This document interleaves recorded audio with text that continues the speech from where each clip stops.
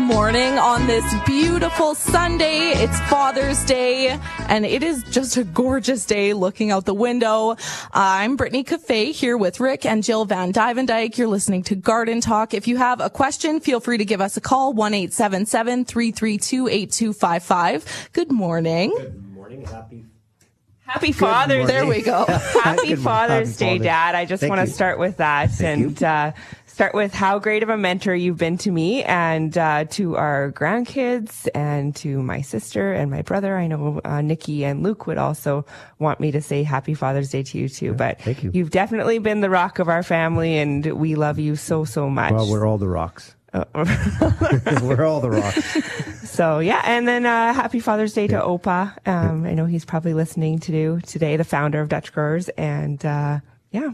Well, I know I had that question asked to me on the radio just on Friday about what does it mean Father's Day to you? I says, well, you know what? Father's Day, I get to spend Father's Day with my children every day because I work with them. Yeah. Right?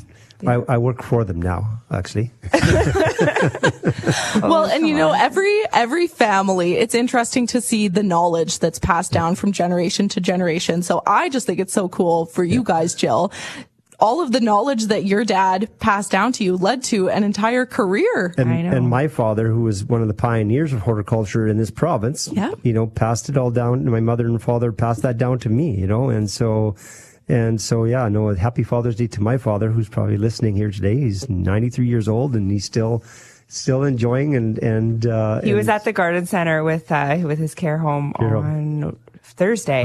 And so there was 20 seniors in the garden center roaming around, and he was just beaming, just so proud to be able to share his legacy with his friends. Oh, that's awesome. Happy Father's Day to every dad out there. My husband Tyler, my dad Dwayne. You guys are the best. Okay, before we get to phone calls, I have a quick question to ask you guys. Yes, sure. My deck is covered in spiders. And I know that they're beneficial and they eat the bugs, but at a certain point, I'm tired of cleaning spider webs off all the railings.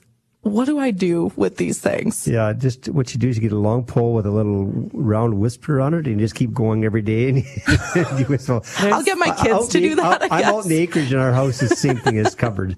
But otherwise, you can spray things like there's a pyrethrin you can put on the foundation of your house. Okay. And as they crawl up, then it basically gets them there. You don't want to spray it on the siding because most insecticides and that might stain the siding.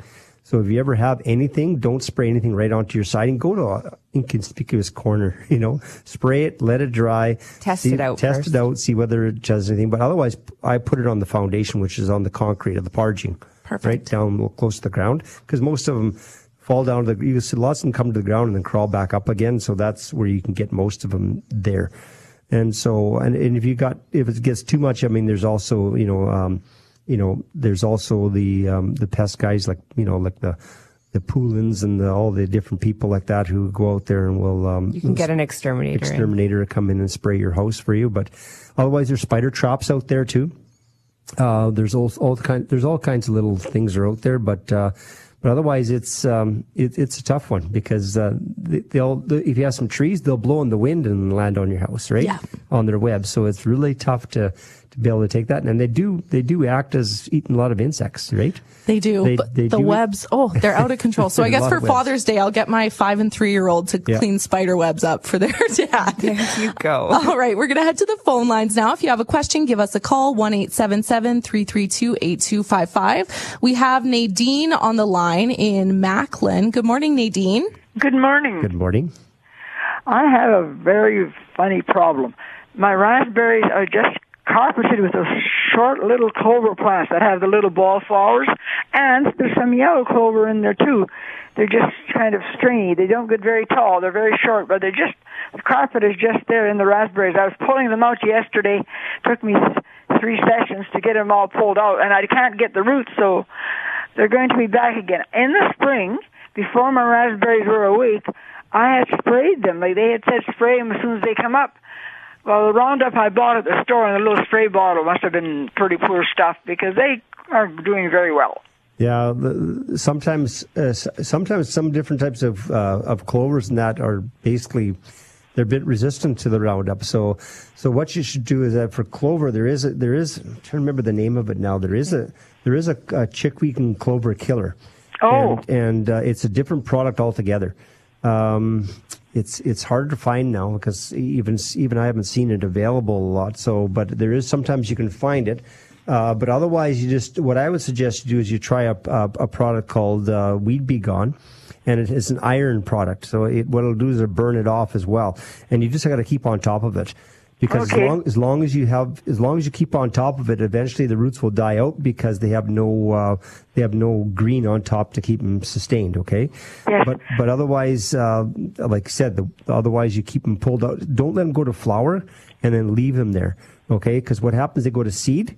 And even if you spray them, they'll go to seed, okay? Yeah. And then I've once been they go to putting seed, the plants into the garbage, yeah. Yeah, because once you go to seed and then you spray them and leave the dead plants there, that seed will still go to the ground and start over. Will corn gluten work in that area? They're tough. On the seed, it will. Well, on the seed, it will. Yeah. Yeah. So if she sprays with Roundup and then puts corn gluten down, it'll stop the new seeds from germinating. Like that's what corn gluten does, and actually will fertilize your raspberry patch at the same time.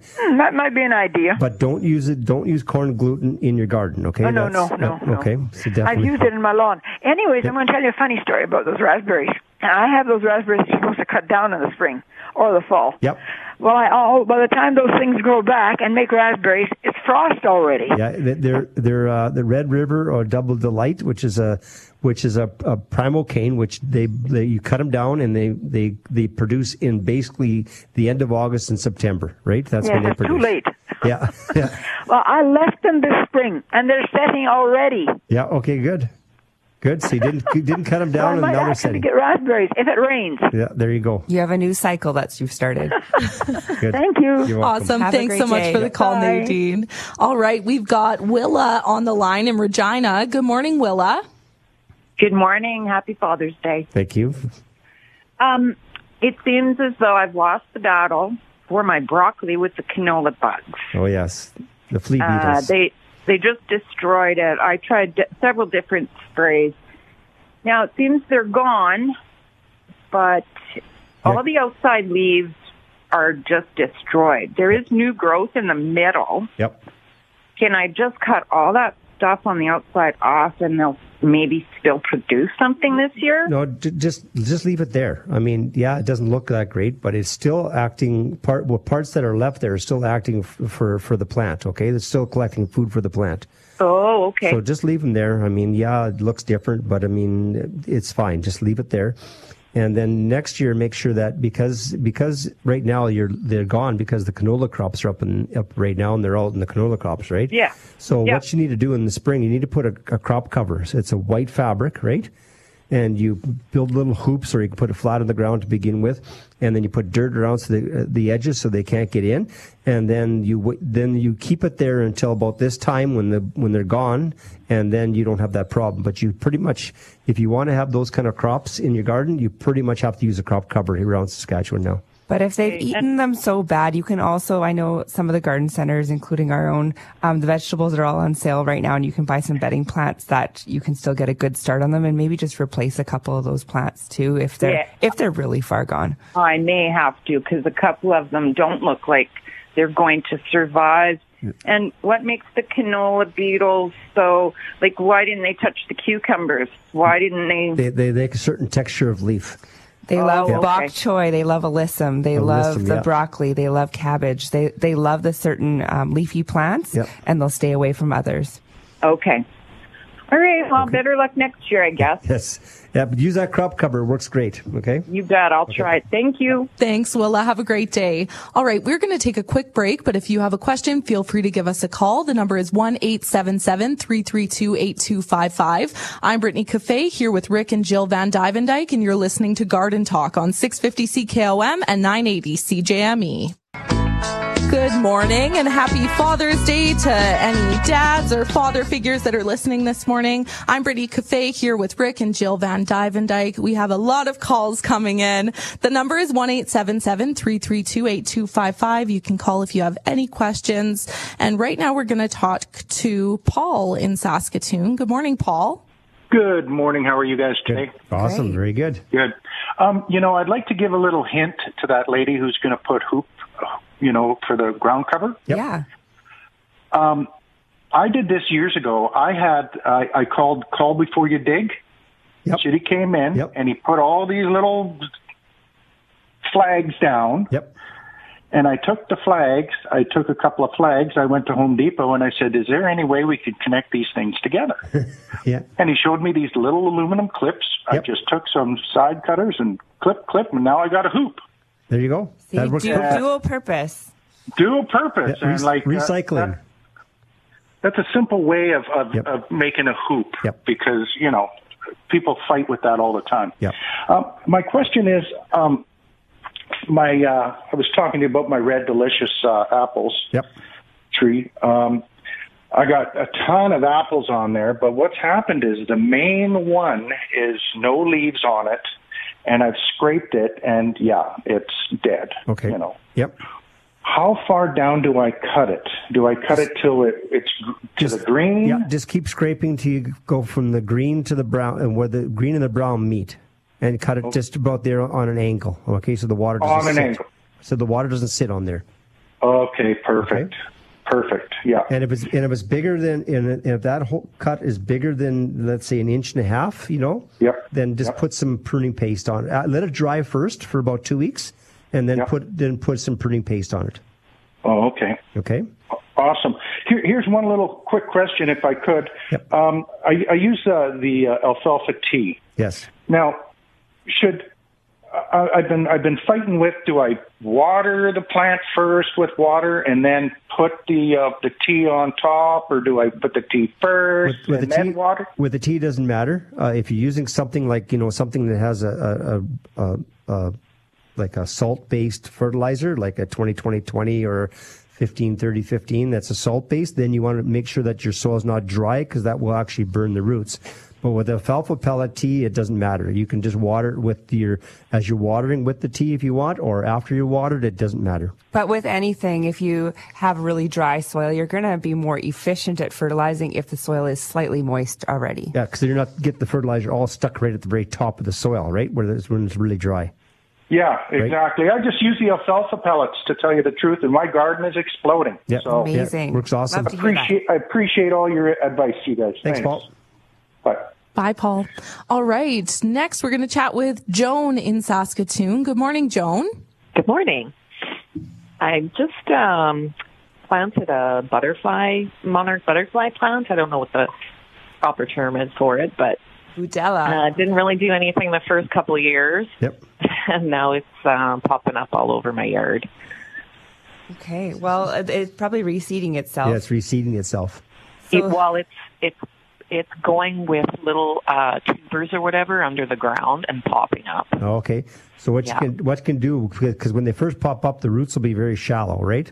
So the best thing to do is just give a yank on it and just give it a pull up, and a lot of times those roots will just pop right out of the ground because they're really shallow. The thing. Like when I'm pulling it out, there's just like a white sort of a tuber, and there's no like little like hairy looking root at the end. It's just the white tuber, and it breaks off. And then if you dig down like really far, like a foot down, it's like down into the soil that far, and then you follow it along, and then it'll break off. But I can't find like where there's actual root. It's just this white tubery stuff. So another thing that you can do with that is if you want to dig up a portion of it, pull it out, save it in a pot, and then go through and round up everything else. It's going to kill it right down to the root. And then next time you plant it, take like a 10-gallon pail or something and bury that into the ground with your plant. And then those tubers aren't going to spread throughout your yard. But then you still sort of saved a portion of it so that you don't have to do that. So that would be my other suggestion with those more invasive perennials if you want them to stay. Yeah, like ribbon grass or gutweed or any of those things. Yeah, then I would take a large container, dig that down, and you want your container. Take the bottom of the pot off first. Yeah. You want your container to be about 12 to 14 inches deep, and then that will kind of be sufficient to keep it contained. Okay. Yeah, I had no idea that it spread around like that. I was just happy that like it took a couple of years for it to even get going. Yep. And then all of a sudden you've provided an ideal environment for it, obviously. Yeah. Okay. Just keep on top of it, Roundup, or if you want to hit them right away with things like the Weed Be Gone with the iron, you'll burn off that top right away as soon as it comes out of the ground. You can do that too, and just keep on top of it, and you'll be able to bring it back to where you want it. Mm-hmm. Okay. Awesome. Okay. Good luck, Joan. Thanks for the call. All right. We have Marnie on the line in Saskatoon. Good morning, Marnie. Morning. Happy Father's Day. Thank you. I have a question. I'm about to plant a Japanese lilac that I just bought. Yes. I'm putting it in my border in my yard. That is a stone border with landscape. So obviously I've got my mics. I have everything I need. My question is, when I plant it, and I have a tree bag for watering it. Yep. You won't need that tree bag. Oh, I won't? No, because lilacs don't want to be that wet, because your tree bag is about 15 gallons of water. So if you use that tree bag, only use only put enough water in the tree bag. You can use it.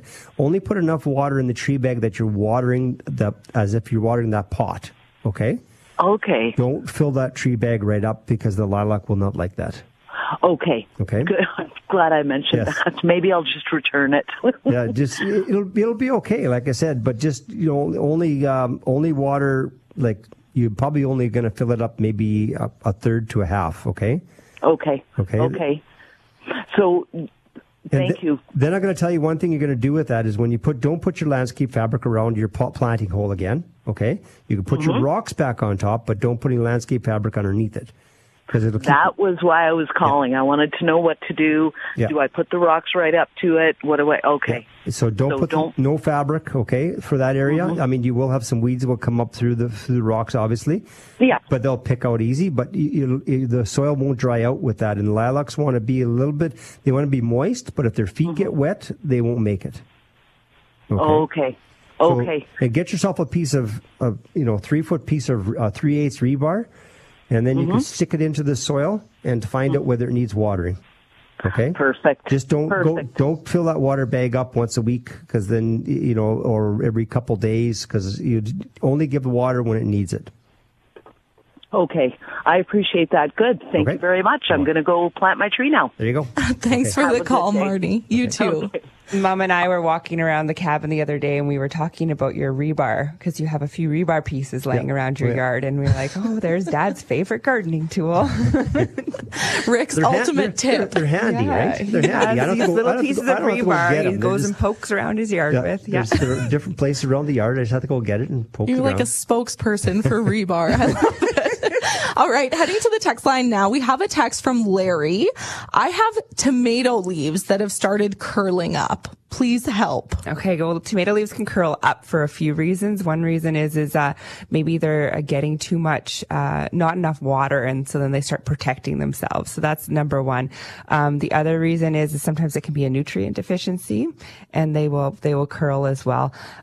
Sometimes you will see disease, like a virus or something, go through a tomato crop, but usually you'll see like them turning brown or black along with curling them up. So it's most likely an inconsistent watering issue, along with like the hot, intense heat, that you'll see the curling. And as long as you be the consistent watering, and you have things like, using a vegetable fertilizer, like the alfalfa pellets and those kind of things that have calcium in them, you'll be able to, the plant will be resistant to a lot of those things. It'll help to keep them healthier. There's immunities built up. If your immunities are built up, I mean, even we do better if our immunities are built up, right? So, and so just keep them healthy that way. And if they curl down and they look distorted, most times it could be a type of a virus, or it could be a drift from.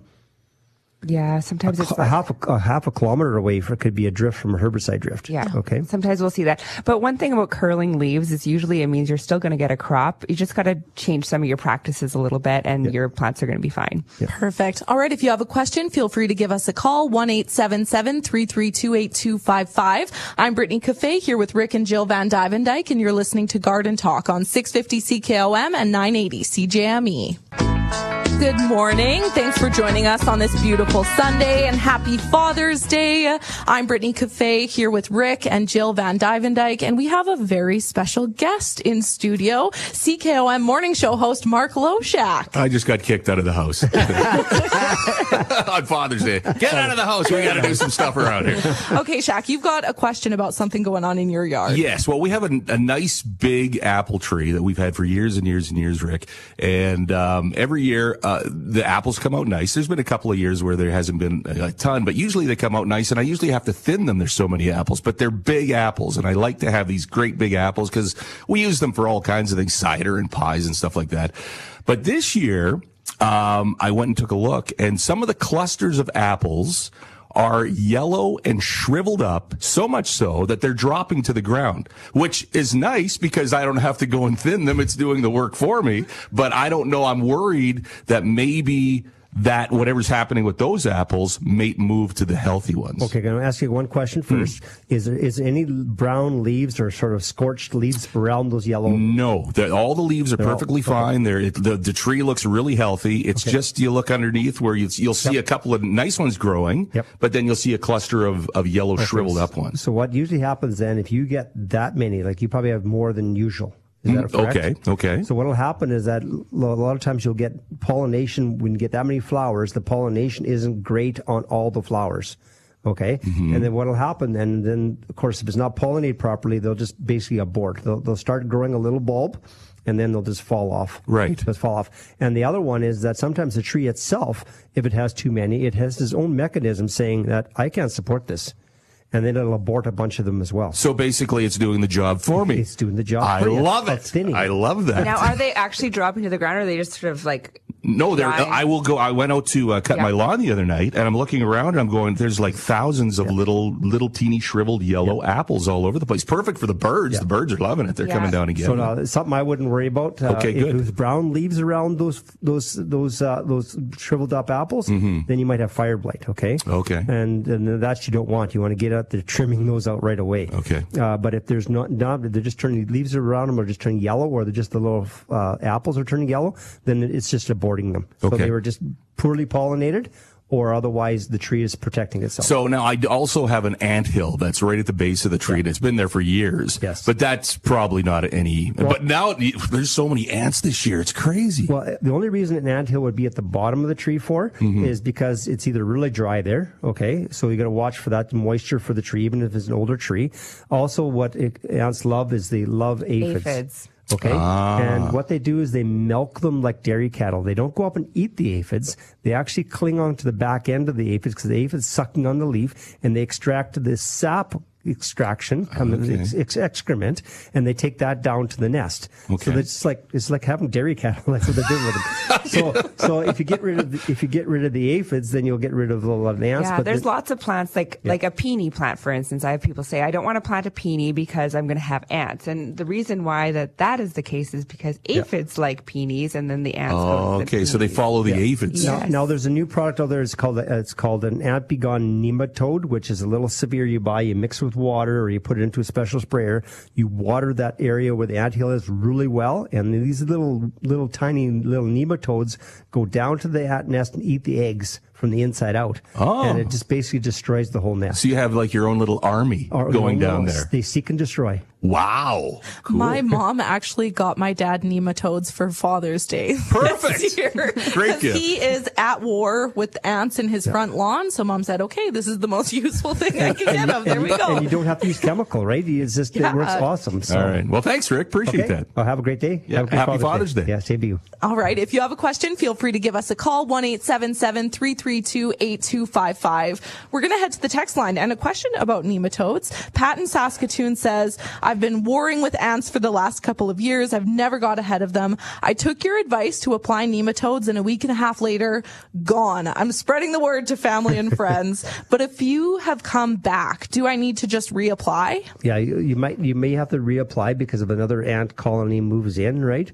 Or if the grass dries out, they don't last more than like 3 days in dry dry ground. Yeah. So just make sure if they run out of food, or then, like I said, if they have another whole colony moves in, you might have to reapply. But otherwise, make sure that you keep your ants don't like moist soil. So just make sure you're moist, or if it's grass, if they have moving to grass, put some more grass seed into your grass and get your grass to thicken up.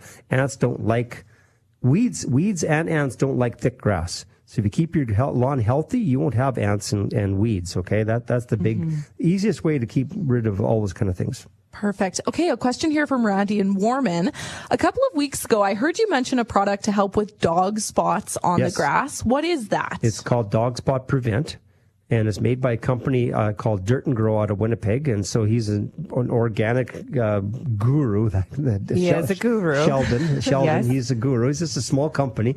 But he's made the stuff that's called Dog Spot Prevent. And you put it on 3 times a year, just the same time as you put your fertilizer down your lawn. You could do it at the same time if you want, or right after.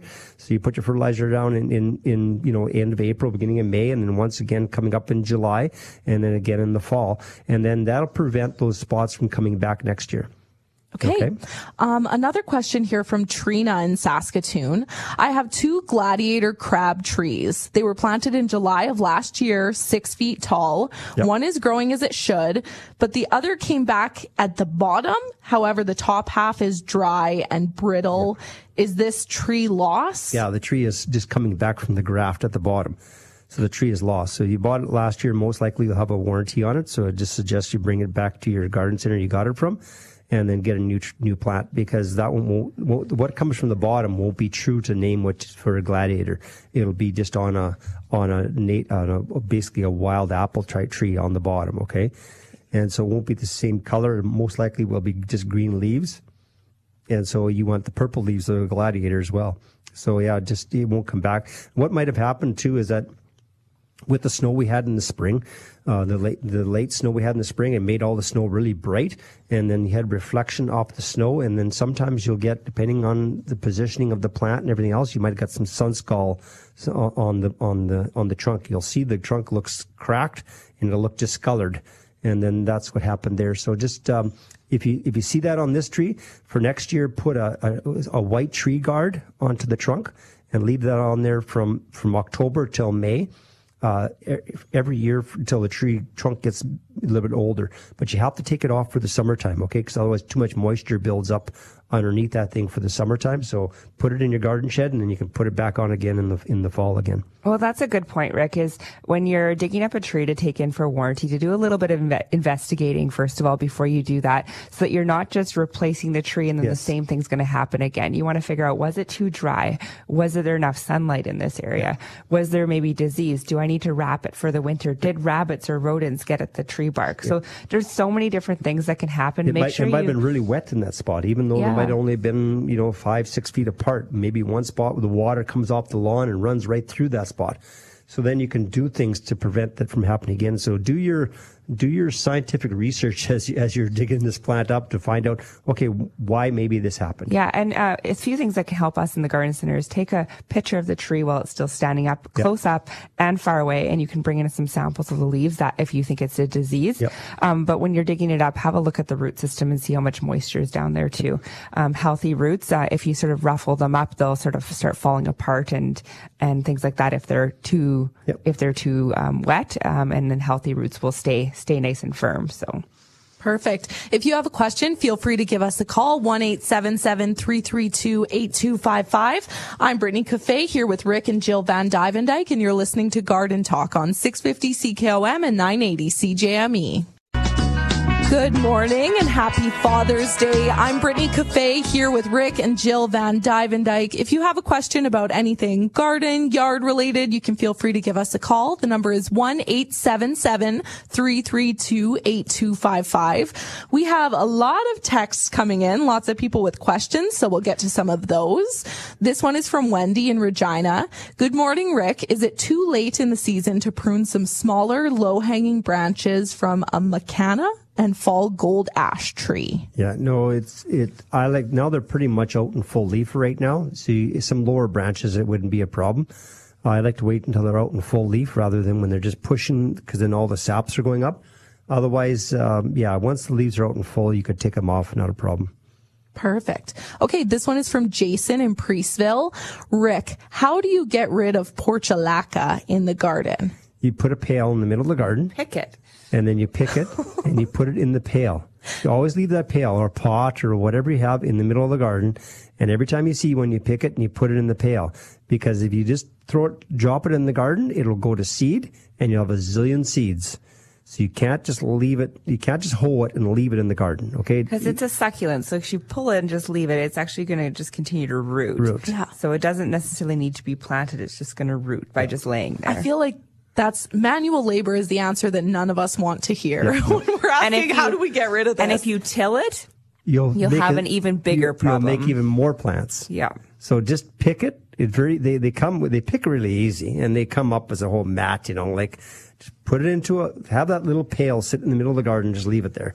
There we go. Put it in the pail. Do like what you did to us. How much money would we get per pail of weeds? And it'd be like my dad. Then when the pail's full, you step on step on the pail. It's not full yet. There we go. Get back out there. I don't want to pay you 25 cents. Yeah, you better earn that quarter.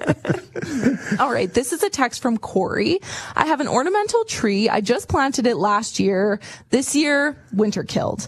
But I have suckers. Will the suckers develop into a tree if I cut the dead tree branches and main stem down to the bottom? Sorry, what type of tree was that again? An ornamental tree. An ornamental tree. It depends on the type of tree, okay? Because some ornamental trees, like ornamental flowering crabs, like we talked about earlier with that gladiator, they're grafted onto something different. So a tree will come up, but it may not be what you had originally. Yeah. Now, if the shoot came up from above the graft, which happens sometimes, okay, then yes, it will be the same tree again. Okay, so it all depends. What you can always do is just take a picture of what's coming up, and then bring that picture to your garden center, or just send it to email at info@dutchgrowers.com, and then we can look at it and tell you whether it's going to be the same or not. Perfect. All right. This one is from Lindsay from Merrill Hills. We have many volunteer spruce and pine trees popping up on our acreage. They're currently about 2 feet high. Yep. Is this an okay time to move them to the area that we would like to keep them? No. Wait until basically around September the 1st. Okay. If you move them now, they won't do very well. They're all pushing new growth right now. So that new growth will just wilt. So it's too hot. So it's September then. It's like they're getting ready for winter. By the middle of August, they've set their buds for next year. Okay. They're done growing. So early spring or late fall? So early spring. So you want to do it as soon as the frost comes out of the ground, and during the month up to around usually around the 15th of May. And then I always say the 2 J's are the 2 months you don't plant. You don't move spruces. So June, July. Okay. Perfect. So I like waiting until September 1st and then go at her. No problem. If I had a choice to do it in September or early spring when the frost just comes out, what would you prefer? I'd always, both will work, but I would pick spring first. Yeah, because that's more time to root and get established. Yes. Okay. Awesome. Sounds good. All right. We have Jackie on the line in Spiritwood. Good morning, Jackie. Good morning. How are you? Very good. That's good. Well, I'm just calling because I'm trying something this year that kind of relates to one of your callers just a few minutes ago with the beetles on the broccoli. Yes. I have a thing. I love growing hot peppers, but I don't use them for much. So someone suggested that I try making a hot pepper spray, and I did some research, and it's supposed to keep the cabbage butterflies and any of those guys off. You have to apply it often, every time it rains and whatnot, but it's supposed to keep them off. And I'm just wondering, is this a real thing? Yeah, it's a real thing. It's a shirt. You can also use garlic, right? A garlic spray will work as well. And but you got to remember, if you're spraying often, what's that cabbage going to have a little flavor to it after a while. Yes, you'll have to wash it afterwards. I'm really interested to see how this experiment turns out for you. Yeah, I am too, because there's nothing else, and I like to grow lots of cabbage because I make cabbage rolls and sauerkraut. Right. And so and so you have to do that early anyways, because now the cabbage moths will still come all summer long, right? But I mean, so you can do that, and otherwise you have to use a crop cover or things like that. But I mean, because we used to have things like Dare Talks, they had all kinds of dusts, but those are long gone. We have none of that anymore. It's very sad. Yeah. So yeah, just try that out. Try the spray, or either a garlic spray, a concentrated garlic spray, Or try that hot pepper. I mean, it'll even deter the deer and rabbits from your garden. So the other one was just kind of a curiosity that it wasn't mentioned anywhere. There is a moth that lays eggs in the soil that go into the brassica roots and destroy them. And I'm wondering if I work some of it into the soil around my plants, would that work for them as well? Yeah, it should work as well as a deterrent. Yes. Awesome. Yep. All right. Well, thank you very much. Let us know how this goes. I was going to say, call back and let us know if your cabbage rolls are spicy. Okay, I will. We got a new type of cabbage rolls. Spicy ones. All right. Thank you. Thanks, Bye-bye. Jackie. All right, Rick. This year seems like a really, really bad year for mosquitoes in the city of Saskatoon as well as the city of Regina. Yep. Numbers are way up. So if you're out in the yard a lot wanting to deter some of those mosquitoes from coming in, what kinds of things can we be using? Well, the same thing. I was just talking about that garlic spray. It's called Mosquito Barrier. Works. I've used it a bunch of times and it works awesome. Like I've had little campfires in the backyard. We've had I've done a wedding with my son and we used it out in the lake. You couldn't be outside that year. It was brutal. And we used the Mosquito Barrier and nothing. All the mosquitoes are gone. Usually you want to go about 24 hours before your event because it is quite a strong garlicky smell. I do it in the morning. Yeah, morning. If I'm doing the evening, I'll do it in the morning. Yeah. And I'll smell like a Greek restaurant for a couple hours. And then after that, it dissipates and then no mosquitoes. And it's amazing, like, because you go to the bushes and before that and you just touch the bushes and just like, there's just a cloud of mosquitoes and you spray this around and no problem. So perfect. So Mosquito Barrier. There we go. That's what we all need. Yeah. And getting rid of standing water in your water. areas. Make sure there's no standing water around and that kind of stuff. And if you have bird baths, make sure you rinse out your bird baths quite often. Put fresh water into them. And then that'll just help with the mosquitoes. Also, I was in Regina. Last night. I was in Wilcox yesterday, and then for my granddaughter's graduation at Notre Dame, and then we had the banquet at the Art Center in Regina. And we went for a walk in the park there. We're almost by Wascana Lake, and I noticed that they had tent caterpillars there. Like a bunch of the trees, a lot. It was unbelievable how many trees were just stripped. So BTK, if you have problems in Regina with tent caterpillars, use the BTK, you spray it onto the leaves, and then the caterpillars ingest that, and then they basically just quit eating and they die. It's a natural product too, so it's very safe to use. Awesome. And it only affects caterpillars, no other insects or birds or anything. I'm Brittany Cafe here with Rick and Jill Van Dyke, and you're listening to Garden Talk on 650 CKOM and 980 CJME. Good morning. Happy Father's Day. It is a beautiful, beautiful day out there. I'm Brittany Cafe here with Rick and Jill Van Dyke. If you have a question, feel free to give us a call, 1-877-332-8255. We're going to head to the phone lines right now. We have Randy on the line in Dundurn. Good morning, Randy.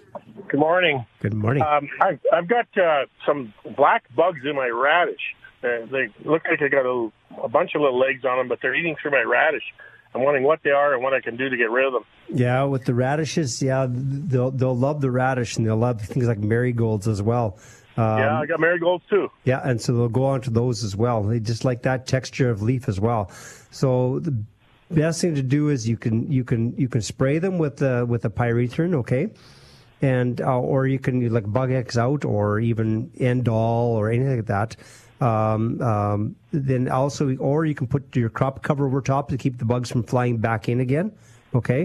To protect them, it's called a crop cover, and then you don't have to worry about them. The radishes will grow underneath the crop cover and protect them from those beetles.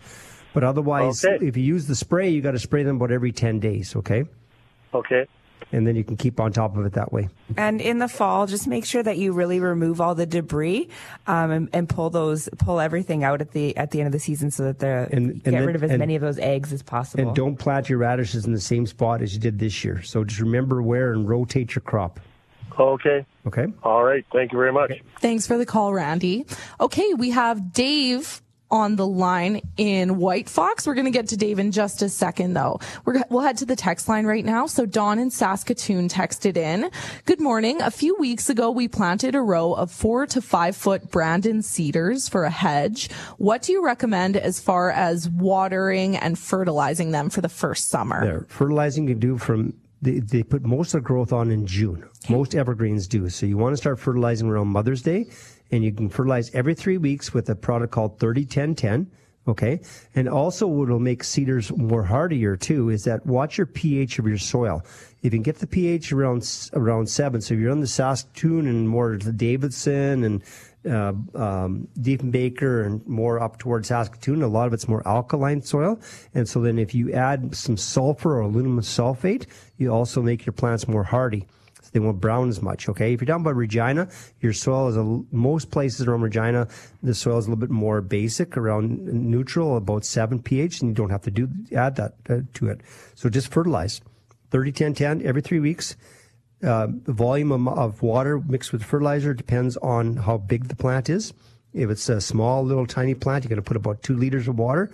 If the plant is 16 feet tall, you're going to put about 5 gallons of water mixed with the right amount of 30-10-10. And how often are you doing that? Every 3 weeks, right? But July 15th, stop. No, with the watering, how often should they be watered? There again, my fancy piece of rebar is going to tell me. Okay. I knew you were going to say that. So, because every yard is different. I mean, every side of the yard is different. Front yard, backyard is different. You might have one end of the row that needs more water than the other end of the row too. Because the grass runs off for the back end of the row, but the top end of the yard doesn't get as much water. So with your cedars, you want to keep them evenly moist. You don't want them to be soaking wet, and you don't want them to be really dry either.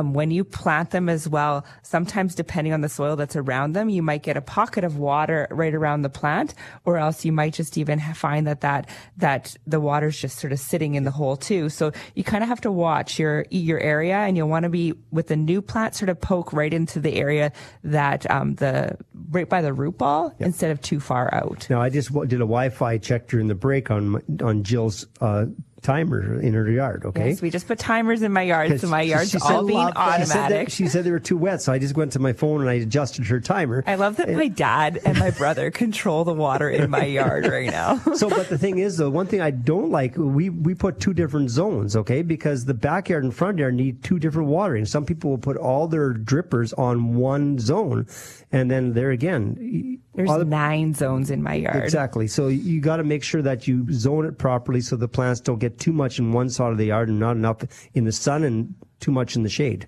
But it's really neat because now I have some pots that are kind of in the shade at the back of my yard, and I can have those on drippers. Those are dripping for 5 minutes, whereas the ones on the other side of the yard are dripping for 10 minutes, and then the shrubs drip for a different amount. So this is all a learning curve for me, all these different times and the zoning. I know how to do it if I'm just going out there with a hose, but to figure out these apps, I need my brother to help now me. You just have to set an outdoor camera to watch the backyard for security. Oh my goodness. And then I'll get the app for that. And then when I see you out in the back suntanning, I can turn the sprinklers on. There we go. See, I love the ease of that, though. Like, it's so much detective work, kind of, to get it all set up and figure out how long to set everything for. But once you have it set up, you're living the dream, it seems like. That's awesome. All right. So we have Dave in White Fox on the line. Good morning, Dave. Yes, I have cherry trees. I have 3 of them. Yep. They had cherries starting, little small ones. Yep. And they all aborted, they all fell off. Yeah, they weren't pollinated properly, so you didn't have great pollination. And so they'll do that. We just talked about with that shack earlier in the year. He had too many apples, and so some of them were aborting. But if you get cherries that don't, it's usually because of poor pollination. It's 9 times out of 10. Or the other thing you're doing is you're being too nice to your cherries, so that means you're fertilizing too much. Cherries don't like to be fertilized a lot, okay? So that's the other reason that they'll sometimes abort. But number 1 for cherries is because of poor pollination. And if you are fertilizing your cherries, what type of fertilizer should I be using? None, or something or something with a very low nitrogen, like a 1 or 2. Okay. Oh. Nothing with a 20 or 15 or 20 or 30 with a nitrogen for fruit trees. Okay. But most likely you just had a bad year. There could have been even a late frost, but I didn't see too many late frost problems this year. I think a lot of it has to do with this poor pollination. Yeah, so you could plant some pollinators or stick some, if you have an area where maybe you can't plant some perennials, even just putting a few flower pots out with some pollinators like some salvia or some kufia. Those are some great... But early blooming, so you go put pansies out or anything that would bloom really early. Yep. And then attract more bees to your yard. That's number 1. I have a tree now, a cherry tree, third year, and now the leaves just dried up. And when I seen that happening, I give it 12 gallons of water, and didn't help nothing. No. Now, one thing I watch for cherry trees, if you see an ooze coming out of the trunk, you might have a virus, okay? You'll see it like the sap oozing out of the trunk. Then you might have a virus, and that would cause a tree to die. Or otherwise, you may just had some winter damage. One thing you got to watch for cherries is that you don't want to fertilize them too late in the season, and you don't want to water them too much in basically in September, October. Just enough to keep them alive, because if they're forced to grow, then all of a sudden we get a quick winter like we did this last fall. We had a quick winter come. Then you'll get some damage in the cells because the plant's not ready for wintertime. So that tree won't come back. If it's all brown, you can take your fingernail, or you can take a pair of pruners and just nick the bark.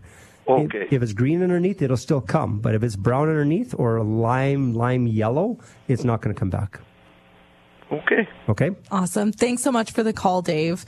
All right. If you have a question, you can give us a call. The number is 1-877-332-8255. I'm Brittany Cafe here with Rick and Jill Van Dyke, and you're listening to Garden Talk on 650 CKOM and 980 CJME. Good morning. Happy Sunday. I'm Brittany Cafe here with Rick and Jill Van Dyke. Happy Father's Day, Rick. Thank you. Thank you. Now, the last caller that we just talked to was Ron, right, about the cherry tree. Now, he was saying if the top is dead, one thing about cherry trees is they're all on their own root. So if the top is dead, it'll come from the root. More shoots will come from the root, so you don't have to take the tree out. More will come from the root, and you'll have the same cherry tree all over again. Okay, so that's one thing about especially the sour cherries. Don't be worried. It'll come from the root again if the top's dead, and you'll have the same cherry again. Awesome. Okay. All right. If you have a question, you can give us a call, 1-877-332-8255. Right now we have Bill on the line in Prince Albert. Good morning, Bill. Good morning. How are you this morning? Good morning. Very good. I love your show. I listen to it every week. Thank you very much. But I'd like to ask you, Jill and Rick, a question. My dad, he used to always put ashes from the fire pit outside on the potatoes and the whole garden. Yep. And it was a kind of a trick he taught me, and I've done it. And I put it on cabbage and kohlrabi and basically everything.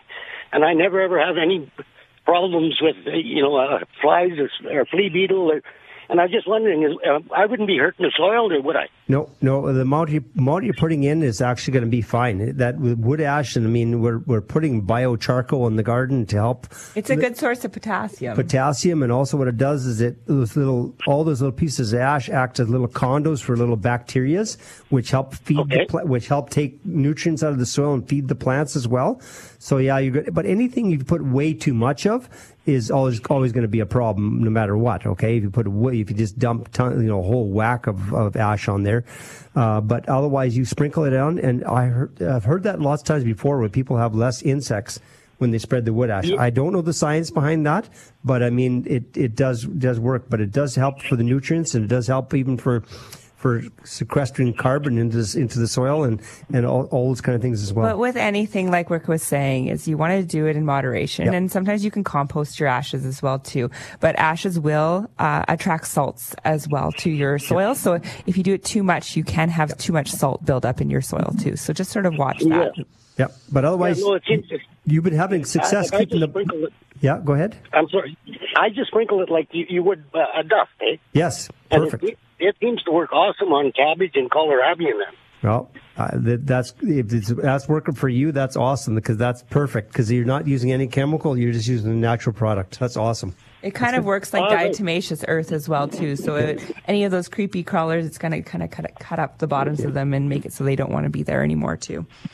Okay. Thank you so much. Thanks for your call. All right, we have Dawn on the line now in Beachy. Good morning, Dawn. Good morning. Good morning. I have a strip of clover that I seeded instead of seeding grass. I thought I would try something different. Yep. And I got a really good catch on the clover, but I also got a good catch on the round leaf mallow, the volunteer sunflower seeds, and portulaca. So I made one pass with the mower about 3 weeks to a month after I seeded it. Yep. and just to see, trim the tops off, and the round leaf mallow seemed to come back quicker than the clover did. Yep. And so I've left the balance of it, and of course now it's getting to be 1.5 feet tall. Yep. I'm wondering, is there any chemical, or what should I do with it? You could use a Roundup Advanced maybe to burn off the mallow. You'd have to do just a spot spray because you don't want to get the clover. You see. Right. So you'd have to do just take a little spritzer out there and just do or even a paintbrush and just do a spot touch up or whatever, and then you can get it. But you make sure that the plant isn't into flower already, just like you cut off the heads, right? Because if you leave the flower out there, no matter, even if you spray anything on it, it will go to seed and spread again, okay? Yes. And with the mallow and the portulaca, by trimming and pruning it, it's going to make it thicker and bushier. So that's one of the things too, is if you're just mowing it to hopefully keep it down, it's actually by doing that, you're promoting that plant to branch and bush more. But if you also, if you get that clover thick enough, the portulaca will disappear. Yes, okay? That's true. The clover will outcompete the portulaca. Okay, but the mallow is a different thing. That'll be there, so you have to be on top of that one. Yeah, or pick it. Yep. I think there's a few more than I can pick. Yeah, okay. It's a big chore. You might have to go out there and do some spot spraying then, and be careful because, the spot spraying can get the clover as well, okay? Yeah. Right. Okay. Right. Okay, thank you very much. Yeah. Thanks, Don. Good luck. Yeah. All right, we have a text here from Linda in Saskatoon. I have an anthill in my lawn. I bought the nematode grub buster yesterday and applied as directed. This morning, the ants are going crazy in the area. How long does this actually take to take effect? Because what they do is the nematodes go down to the nest. They don't touch the adult ants at all, okay? They go down to the nest and they start eating the eggs from the inside out. Yeah. And so what happens is that and then they reproduce and they go after more eggs and more eggs and more eggs. Or they start moving their nest too. So that might be why they're going crazy. So the queen will all of a sudden say, okay, there's a problem here. We need to move. So they'll move, but the problem is the workers take eggs with them, and they'll take the nematodes with them, right? And so that's what finally destroys the whole nest. But the key to success with this all is moisture, because these nematodes cannot survive without moisture. So even if they're moving, they need to, in order for those nematodes to survive while they're moving, they need that moisture. So you need, when an ant makes a nest, of course, it makes all these tunnels and it dries out the soil. So that's why you have to keep it moist. Mm-hmm. Perfect. Okay, this text is from Marie from Thompson Lake. I notice leaves from my poplar trees are falling off. They also have odd knobs at the base of the leaves that are filled with eggs or worms. I'm not sure what they are. Aphid gall. Aphid gall. So Aphid. So that's an aphid gall. So you have to keep on top of it. It could be an aphid gall, or also there's a mite gall. Okay, there's two different ones. Okay. And so if it's a mite gall, then you can look it up. Just Google it, and you'll see an aphid gall on poplars or mite gall on poplars. If it's a mite gall, then you need to spray malathion. Well, malathion will take care of aphids and spider mites too. But if it is a mite gall, use malathion. What's the best time to do that? You want to do it earlier in the season because right now those are there, right? So, I mean, you can hit them with the mites because the mites are crawling all over the leaves right now. So the aphids, so you can do it anytime, really. Could you use a pyrethrum base like Bug X Out on that, or would not? If it's an aphid gall. Okay. The mite gall, the pyrethrum doesn't work that great on. Okay. Okay, the malathion works better. Perfect. All right. Here is a question from Dawn. Good morning. I have a mountain ash that the voles have chewed about 90% of the bark around the tree. Oops. Can it be saved? Nope. What can I do? You can do, there is a graft you can make, it's called a bridge graft. Bridge graft. And Google a bridge graft on a tree and from vole damage, and it's very complicated how you do it. It's really tough. But there is some great YouTube videos and tutorials if you wanted to try it. Take it on. It's really neat how it's done. But otherwise, that tree, if it's a bigger tree, it'll last for maybe 1 or 2 seasons, and then if you get hot summer, it'll just die because there's no sap going up to the tree. So once that interior, because the bark protects the wood of the outside wood of the tree, right? And the outside wood of the tree between the bark and that wood is where the moisture goes up, all the sap. But what happens then once the bark is gone, it dries the wood up, it starts cracking, and then of course there's no place for the sap to go up. So that's why to protect, we're having vole damage everywhere. So for people to protect their trees for next year, what are some tips that you can give, Rick? Put either a very close net, a mesh like a metal mosquito screening around the base, okay? Or you can use a tree guard where you can wrap around the tree and take it off in the spring. And so anything to keep a small varmint away from the trunk of the tree, basically. Do you want it to be tight against the tree, or can it be a couple inches away? It can be a couple inches. It can be tight some way so they just can't get to it. It has to be tall enough so it's higher than the snowbank. Yeah. Okay. And if you do have voles, Rick gave me advice a few years ago to get the trap with peanut butter and a craisin. Yep. It works like a charm. It works, really does. Put it in a box. Yeah. It works good. It works awesome. So just do that throughout the summertime, especially in the fall. And just keep your numbers in your yard down, just like you wouldn't want a mouse trap in your garage or your house, a mouse in your house or garage. Yep. So you're going to put traps out, and so do the same thing with your yard. Perfect. All right. If you have a question, feel free to give us a call. The number is 1-877-332-8255. I'm Brittany Cafe here with Rick and Jill Van Dyvendyke, and you're listening to Garden Talk on 650 CKOM and 980 CJME. Good morning. Happy Sunday. Happy Father's Day. I'm Brittany Cafe here with Rick and Jill Van Dyvendyke. You can give us a call if you have any questions. The number is 1-877-332-8255. Right now we have Ron out in Lestock on the line. Good morning, Ron. Good morning. I planted some asparagus from seed, which I'm just going to put out. And they're, 4 to 6 inch high, little bony, ferny kind of thing. Yep. And I'm wondering, can you bury that deeper than ground level like you would with a tomato that's a little spindly? No, you don't want to do that because they have a crown. They have a little bit of a crown to them, and those crowns are going to be at the surface of the soil. If you bury them too deep, then it's not good. In fact, sometimes if you buy them in the store, they have a big crown to them. Sometimes I like leaving that crown just at soil level or leaving it a little bit above soil level. Yeah. So it's really important that you plant them in an area that has lots of drainage as well. I usually would plant them about on 1 foot centers too, just so that they have enough room to sort of multiply. And then you don't want to harvest them until they're usually about 2 to 3 years old. So you want to make sure that those little ferny fronds that are coming out before you start cutting them, they're about the size of the width of your pinky finger before you do your first cut. And then that will help them be stronger and healthier every year. And also you want to be careful when you put those little frawny things out there. Don't put them right out in the open sunlight, okay? Acclimatize them a bit, okay?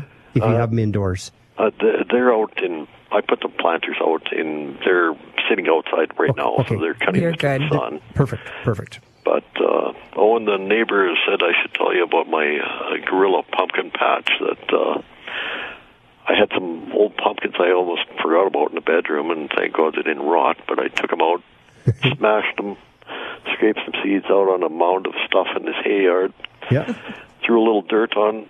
We just checked the other day, all kinds of plants.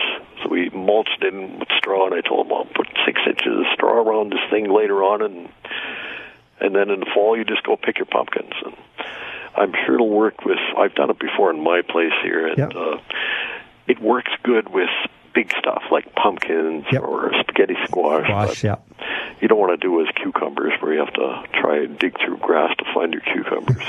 That's amazing. You have to take some pictures and send them in to us later in the season. Alrighty. Perfect. Have a good one. Thank you. Thanks for the call, Ron. All right, we have Steve out in Cabri on the line. Good morning, Steve. Good morning. How are you? Very good. Thank you.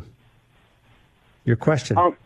Yes, I recently laid down 9,300 square feet of sod, and I had it all lush green. It was as green as the greens on a golf course and stuff like that. All of a sudden, a big wide patch, a wide area of it has died off or almost dead.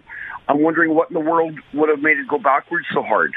Backwards so hard is just two things would happen. One is that if your water wasn't consistent and covered the whole area, like you'll get little strips, The other thing is your soil underneath. I had some pictures of one before. People had patches of all of a sudden it was really weird green, and you could see. Basically, I told them because it was an acreage, and you could see it was basically where they dumped a load of soil and they spread it out, and then you could see how it spread out from where they dumped the soil, and then so that load of soil was different than the other loads of soil. And so it makes a huge difference on the color of your soil, and what happens is the type of soil you have. But number one would be how much topsoil is underneath there. If you only have a half an inch of topsoil, then you can get the plant won't be able to, it'll just dry out quicker than the other parts, right? Or your sprinklers aren't covering, head-to-head coverage. Okay, so pour the water to it harder, you're saying, and they say affect the soil content. Yeah, and also if you figure the soil is bad, then what you have to do is put a starter fertilizer. Like there's lots of lawn starter fertilizers out there, and just put a starter fertilizer to give it some nutrients if you think it's the soil. So you can always just pull up a piece because it's probably barely rooted yet, And you can always see what's underneath there and just dig and see how much soil is underneath and be able to tell even if it's a clay soil, if there's topsoil there or whatever. Would you be able to use the groundkeeper fertilizer? Would that be a good starter one? No, that'd be good because it's only a 16 nitrogen and has there's one with a 10 phosphorus, but there's one with a 0 phosphorus. You want with the 10. You want with the 10. Yeah. Because the starter fertilizers have a higher second number as well. Okay. So, starter fertilizer, you're saying? Yep, starter fertilizer or even the groundskeeper with phosphorus. But I would do some investigations, pull some of that sod up, check the soil underneath, find out whether it's dry or wet, and maybe your sprinklers just need to be adjusted. It could be just as simple as that. Okay, that sounds great. I will try that. Okay. Awesome. Thanks so much for the call, Steve. Thanks, guys. Yep. Bye. All right. We have some text we'll get to right now. This one is from Annette from Prince Albert. I have a prairie sensation apple tree. Yep. Should I be pruning off some of the small apples now? If so, how many? If you got lots and lots, you can always thin them out so you get bigger apples. Prairie sensation is a nice big apple. It's developed by the University of Saskatchewan, and it is a big apple, and it's great. Even the Petrofica Bridge Orchard, they have them all out there, and they make beautiful apple cider out of those things. And they get really big. But if you have a huge crop on them, then your apples will be smaller. So if you just thin them a little bit, then you can get them to be the more of them be a lot bigger. Now, talking about apples, is it apple maggot time right now, or when should it be? It's coming close, usually toward the end of June and into July. That's when the apple maggots. So if you do have apple maggots out there, you want to put your lures out there or your fly traps and out. Now, if you do put your lures and fly traps out there, you're best to put them in a mesh, because what happens, all these flies get caught on these, even a fake apple where you put the tanglefoot on them to make them sticky. But then the flies go on them, and then the little wrens go there and try to get the flies, and then the wrens get their little wings caught on the apple thing. So you put a little mesh around it so the flies can get in, but the birds can't get at it. Perfect. Okay, this text is from Bill in Prince Albert. We were talking about ashes earlier. Bill says, my dad always told me to put ashes on my garden plants when they come up. Yep. I've done it every year, and I've never had a problem with bugs at all. It works great on cabbages and kohlrabi. Yeah, perfect. That's very true. Now, one other thing I like to people is to call it when they either text in or call in, tell me what kind of ash they use. Yeah. Is it just fire off like poplar, or is it birch, or I'd like to figure out whether it's a different type of ash that would work better than others. That'd be interesting. Perfect. Okay, this text is from Kat in Saskatoon. My Carl Forrester reed grass is dead in the center. It's growing in a ring. I have 5 in a row, and they're all doing it. What's going on? It's just it got a little bit of winter kill in the center, and because that's the old root, right? Yeah. Sometimes what the best thing to do is in the spring is you always cut your Carl Forrester down in the spring, right?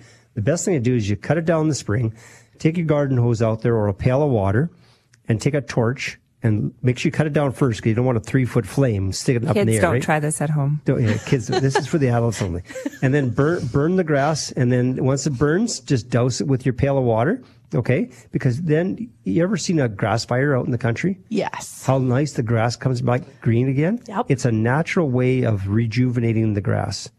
Okay. But that's the one thing with the Carl Forrester grass. I think that sometimes we don't cut it down low enough to the ground. Yep. And then eventually you get all this dead in the middle, and it's easier for it to grow around the outside because there's not as much that it needs to grow through. It's like having a lawn you don't dethatch ever. Mm-hmm. you just get a big, thick bunch of thatch, and then the grass doesn't grow very well through it. Yeah, so if you clean out that thatch, you're going to be a lot more successful. Awesome. Okay, one last text before we take a break. Good morning. I've noticed that my plant pots have been moving around my yard. My garden plants are being improperly pruned when I'm not home. I'm wondering if you could recommend a mother-in-law repellent that's effective but non-toxic. Oh, that's hilarious. Aw, lucky lady. I got the perfect thing. We have a sprinkler that you put out in by your pots there, and then it has a motion detector on it. So when she comes walking into your yard, it gives. It works great for deer and rabbits and everything else, right? Yeah, so rabbits, and mother-in-laws. It probably work good for mother-in-laws as well. What a blessing, though, when you're away to be able to have someone who just comes in and does it, takes care of business. You got to look on the bright side. Yeah, exactly. All right, we're going to take a quick break. We'll be right back with more of your questions. I'm Brittany Cafe here with Rick and Jill Van Dyke, and you're listening to Garden Talk on 650 CKOM and 980 CJME. Good morning and happy Father's Day to all the dads out there listening. I'm Brittany Cafe here with Rick and Jill Van Dyke. So we got a text from Jeanette. Jeanette's wondering if we can just share some general advice when it comes to fertilizing around your yard. So maybe you don't have a specific problem necessarily, but what kind of things should we be paying attention to when we're fertilizing? So your trees and shrubs all can be fertilized from basically Mother's Day until around July the 15th. Okay, so you can do that with all some, especially your trees, shrubs, hydrangeas, all those kind of potentilla, spirea, doesn't matter, 9 barks. Yeah, right up until July 15th. Some of the shrubs you can go up to August 1st, okay, if they're a real blooming type of shrub. Your annuals, Jill, you can go right up until the frost hits them, right? Yeah, so annuals you want to be fertilizing about once a week, especially things that are in containers. You're watering so often. And I'd use like something with a lower phosphorus, like a 2820 fertilizer. Or if you have something that needs to be reblooming, like your Gerber daisies or your geraniums, then I do like a 15-30-15 fertilizer. If you're wanting to use more organics, then make sure you use organics that are specified for that. The numbers, I don't mean as much on there. It's more the natural ingredients that are in them. So some things are formulated for flowering plants, some things are formulated for transplanting, some things are formulated for vegetables and tomatoes. So just watch what they're formulated for if you're using organics. So why is fertilizing so important? You know, when you're in grade school, you learn like the plants take the sunlight and it turns into food. So plants take the sunlight and turn into food, but they also need the nutrients from the soil.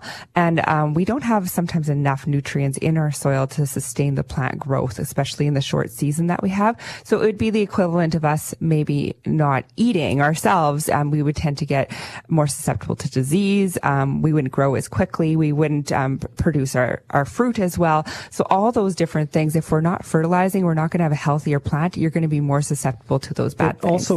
Also promoting the health of your soil, good bacteria in the soil. Mm-hmm. So when you put compost in that, you encourage good bacteria, and the bacteria are nibbling on all those composts. And then when those bacteria are also the roots of the plants are grabbing onto those bacteria and actually feeding, the bacteria are feeding the plant with all those micronutrients that are available. So good health of the soil by putting humic into it and biochar and all the compost, all those kind of things is even better than just putting straight fertilizer in.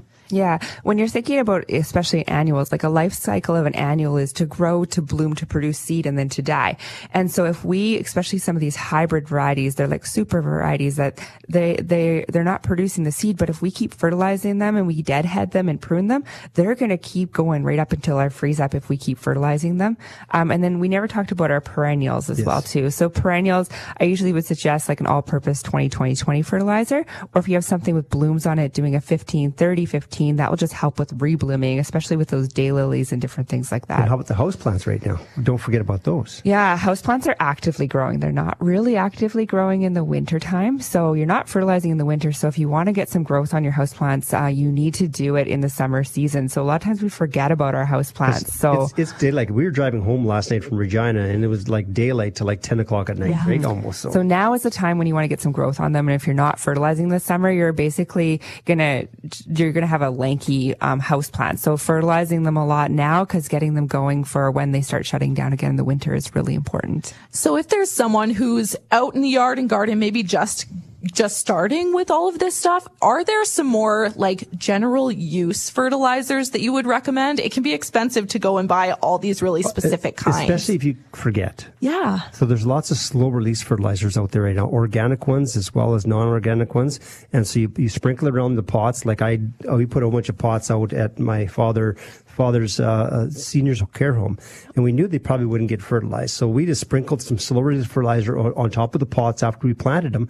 And they look gorgeous right now because every time they're going out there and the seniors are watering them, they're actually getting a little bit of nutrients, and no one has to try to remember, okay, who fertilized. Yeah, but that's a really good point, Brittany. And before you go into the garden center, sometimes that fertilizer aisle can be really overwhelming. Sometimes I go through and I'm an expert, and I go into that aisle and I'm like, oh gosh, there's even more varieties than there was last year.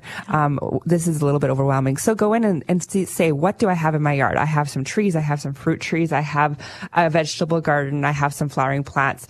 What do I need for fertilizer that would do the best for maybe multiple things? We might be able to cut it down to maybe 2 different types of fertilizer rather than 5 or 6. Perfect. Okay, we have a text here from Lana from Eagle Lake. When I'm applying wood ash to a garden, would you actually spread the ashes on top of the plants and in the soil? No. How do you do this? Mostly on the soil, but the other guy was taking a fine dust and he was actually putting it right on top of the plants when he was trying to stop the beetles and that from on top of the plants. So he was saying that he was putting a little fine dust on top of the plants, but you wouldn't be putting a whole bunch on top. Just a fine, whatever your fine dust from your wood ash, you can put a little bit on top, but otherwise most of it's in the soil. Like I said before, sometimes that a black color will attract the sunlight as well too, and will burn the leaves of the plant. So if you put too much ash on your actual leaves of your plants, you might have some trouble with some sunlight. But everything in moderation, remember that too. So just a little bit goes a long ways. Very true. All right. One last question for my friend Nicole. She has beautiful lilies in her front flower bed. Yes. The leaves look horrible. They are all chewed. She thinks it's lily beetles. Yeah, it is. You showed us pictures what of do we those, do? and like the lilies leaves actually look clear in some places. Yeah, they're like eaten the green out of them. So, common issue. You want to start early on in the season, as soon as your leaves start coming up, and start hunting for those little egg sacs, and they're little orange egg sacs under the leaves. And you want to sort of pick those off if you can, and then start spraying about every 10 to 14 days, with a product called Bug X Out. And it's just a pyrethrin spray, and you want to spray upwards on the plant so that you're getting the underside of the leaf is really important. If you already have buds and blooms on them, you want to protect that. I usually will just make like a cone with newspaper and protect it that way, or also start getting spots on your flowers. Okay. And because I love having time with you guys to ask my own questions, I just transplanted my African violets, and must have been something with the soil that I used to transplant, but I'm pretty sure I have fungus gnats. They're these tiny little black bugs that every time the plant moves, like a little cloud of them pops up, and they are really gross. So how do I get rid of them? Really watch your watering. You can increase some airflow, put a little fan nearby, or even move that plant outside for a little bit of time, and that will definitely help you. Now with African violet, make sure you put it in a shady location, not out in the sun. And make sure if it's raining at all, they don't like water on their leaves, so protect it that way. You can also do the little trick with an apple or a potato, set it on the soil. That will bring all the larvae. A cut piece of potato. A cut piece of potato. It'll bring all the larvae up to the surface, and then in the morning, I usually do that at night, and then in the morning I would dispose of that, as well as sort of scoop out the soil underneath it. All that larva is going to be drawn to the surface, so that gets rid of the different stages of the larva stage, and then you can use the sticky traps for the adults. Perfect. Okay, that's my homework for the week. Thank you guys so much. Happy Father's Day, Rick. Thank you very Happy much, Father's Day, Dad. Thank you. I'm Brittany Cafe here with Rick and Jill Van Dyke, and you're listening to Garden Talk on 650 CKOM and 980 CJME.